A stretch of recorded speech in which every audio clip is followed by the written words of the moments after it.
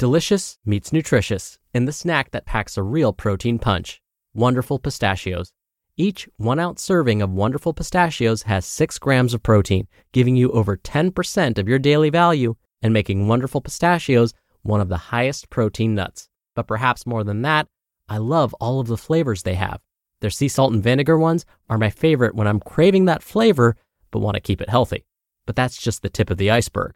Wonderful Pistachios come in a variety of flavors, like chili roasted, honey roasted, smoky barbecue, and jalapeno lime, perfect for enjoying with family and friends or taking them with you on the go. Whether you're a pistachio purist who loves cracking open every nut, or you prefer the convenience of no-shells pistachios, Wonderful Pistachios has got you covered. Grab Wonderful Pistachios and elevate your snacking game today. So fill up with a healthy snack when hunger strikes. Visit wonderfulpistachios.com to learn more. That's wonderfulpistachios.com. This is Optimal Health Daily, episode 2002, Accepting Body Size by Stephanie Michelle with JessieKneeland.com. And I'm your host and narrator, Dr. Neil. Hey there, happy middle of the week Wednesday, and welcome back to Optimal Health Daily, where I read some of the best health and fitness blogs to you. And today is Wednesday, and like I do every Wednesday, I like to provide you with a little bit of inspiration. So with that, here's this week's inspirational quote. Follow what you love, and it will take you where you want to go. Natalie Goldberg. All right, now that we're in the right frame of mind, let's get right to today's article and start optimizing your life.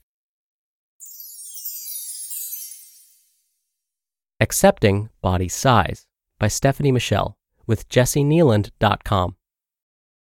What if you learn to accept your body size, but it's not proportions or textures? I've heard from a fair amount of people who say they can deal with weight gain, but can't make peace with the parts of their body that feel out of proportion or irregular. This might sound like, my hips are too big for the rest of my body. It would be different if I had a bigger chest to match. Or, I don't mind being a size fill in the blank, but I can't deal with my cellulite. Or, I hate my B-belly. It's not a normal stomach. I'll be the first to raise my hand on this one.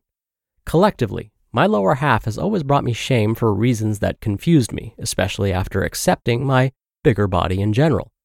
I didn't mind if it was bigger, but the way my hips, thighs, butt, and lower belly carried weight didn't feel normal. These parts of me were lumpier and bumpier. They had more jiggles and cellulite.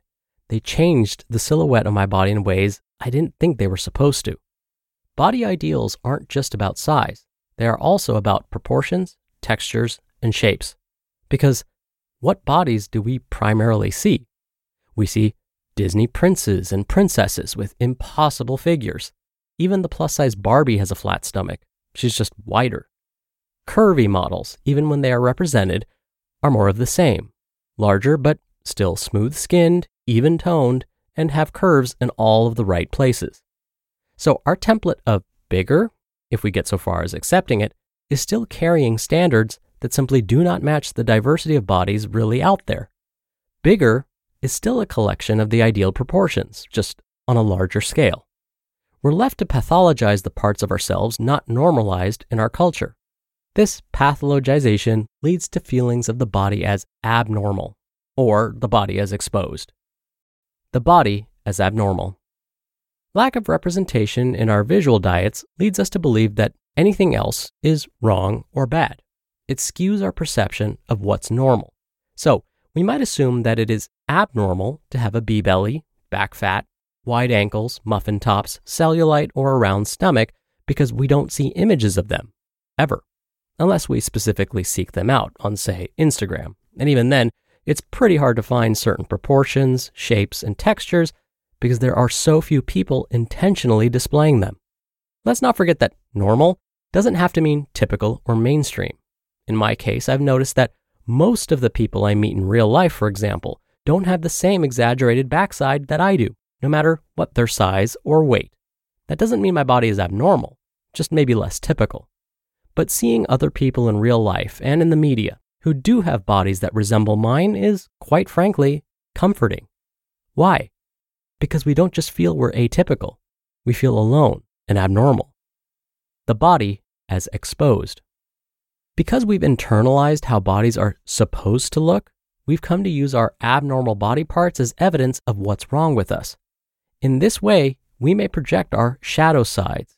In internal family systems, or IFS, this would be called our exiles, the parts of us that represent shame, fear, and trauma, onto the parts of our body we also see as dark, shameful, wrong, and bad. As humans, we love to make the abstract concrete. Our bodies are easy targets to absorb the discomfort of who we think we are and what we don't want to feel. When our emotions aren't held or validated and we are called too much, how easy it becomes to blame the body instead. Suddenly our stomachs are too big and our weight is too much. The parts of our bodies we hate, the outcasts, so to speak, become metaphorical outcasts to stand in for the things we hate most about ourselves. These are the parts we learn to cover up. These are the parts we learn to shame. When we are at odds with our parts and proportions, we are at odds with the sides of ourselves we believe they expose. What's more noticeable threatens to be seen. But when we normalize bodies, the harder it is to project shadows onto our physical form. And the less we project, the more we might feel and bring to light. It feels like so much of deconstructing the pathology of disproportionatism resides in a paradigm shift, which some may argue is getting worse, while others may argue is getting better. Bodies remain a highly charged symbol, and despite rising body positive and body neutral movements, we are culturally a far cry from having a healthy relationship with them. But what we do have is more agency over the media we consume on a personal level. While I wouldn't say I have a positivity kind of relationship with my disproportionate area, I have been able to find neutrality, and at times, peace, more often than I ever thought possible. I credit this shift to the barrage of diverse imagery in my social media feed, intentionally targeted to follow people who look a little more like me. We need to see more bodies. We need to have more opportunities to see more bodies. We need to pay attention to more bodies around us and in our social media feeds, so we don't fall prey to the media's confirmation bias that our bodies are wrong for having parts that are less typical. The more we talk about our pathologized parts, the more we can reduce shame around them. The more we expose our cellulite without apologizing for it, the more we might free someone else to do the same, and someone else, and someone else. So hi, my name is Stephanie and I have lumpy legs and a bee belly. I like chocolate chip mint ice cream, and I have a dog named Bo. Just some things about me. You just listened to the post titled Accepting Body Size by Stephanie Michelle with JessieKneeland.com. We're driven by the search for better, but when it comes to hiring, the best way to search for a candidate isn't to search at all. Don't search, match with Indeed. Indeed is your matching and hiring platform with over 350 million global monthly visitors and a matching engine that helps you find quality candidates fast. Ditch the busy work. Use Indeed for scheduling, screening, and messaging. 93% of employers agree Indeed delivers the highest quality matches compared to other job sites. One of the things I love about Indeed is that it filters out incompatible applicants. So when you're hiring, the process is much faster, and you only have to consider applicants that are already likely to be a great fit. And listeners of this show will get a $75 sponsored job credit to get your jobs more visibility at Indeed.com/health.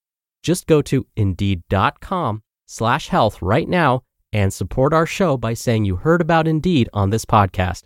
Indeed.com/health. Terms and conditions apply. Need to hire? You need Indeed.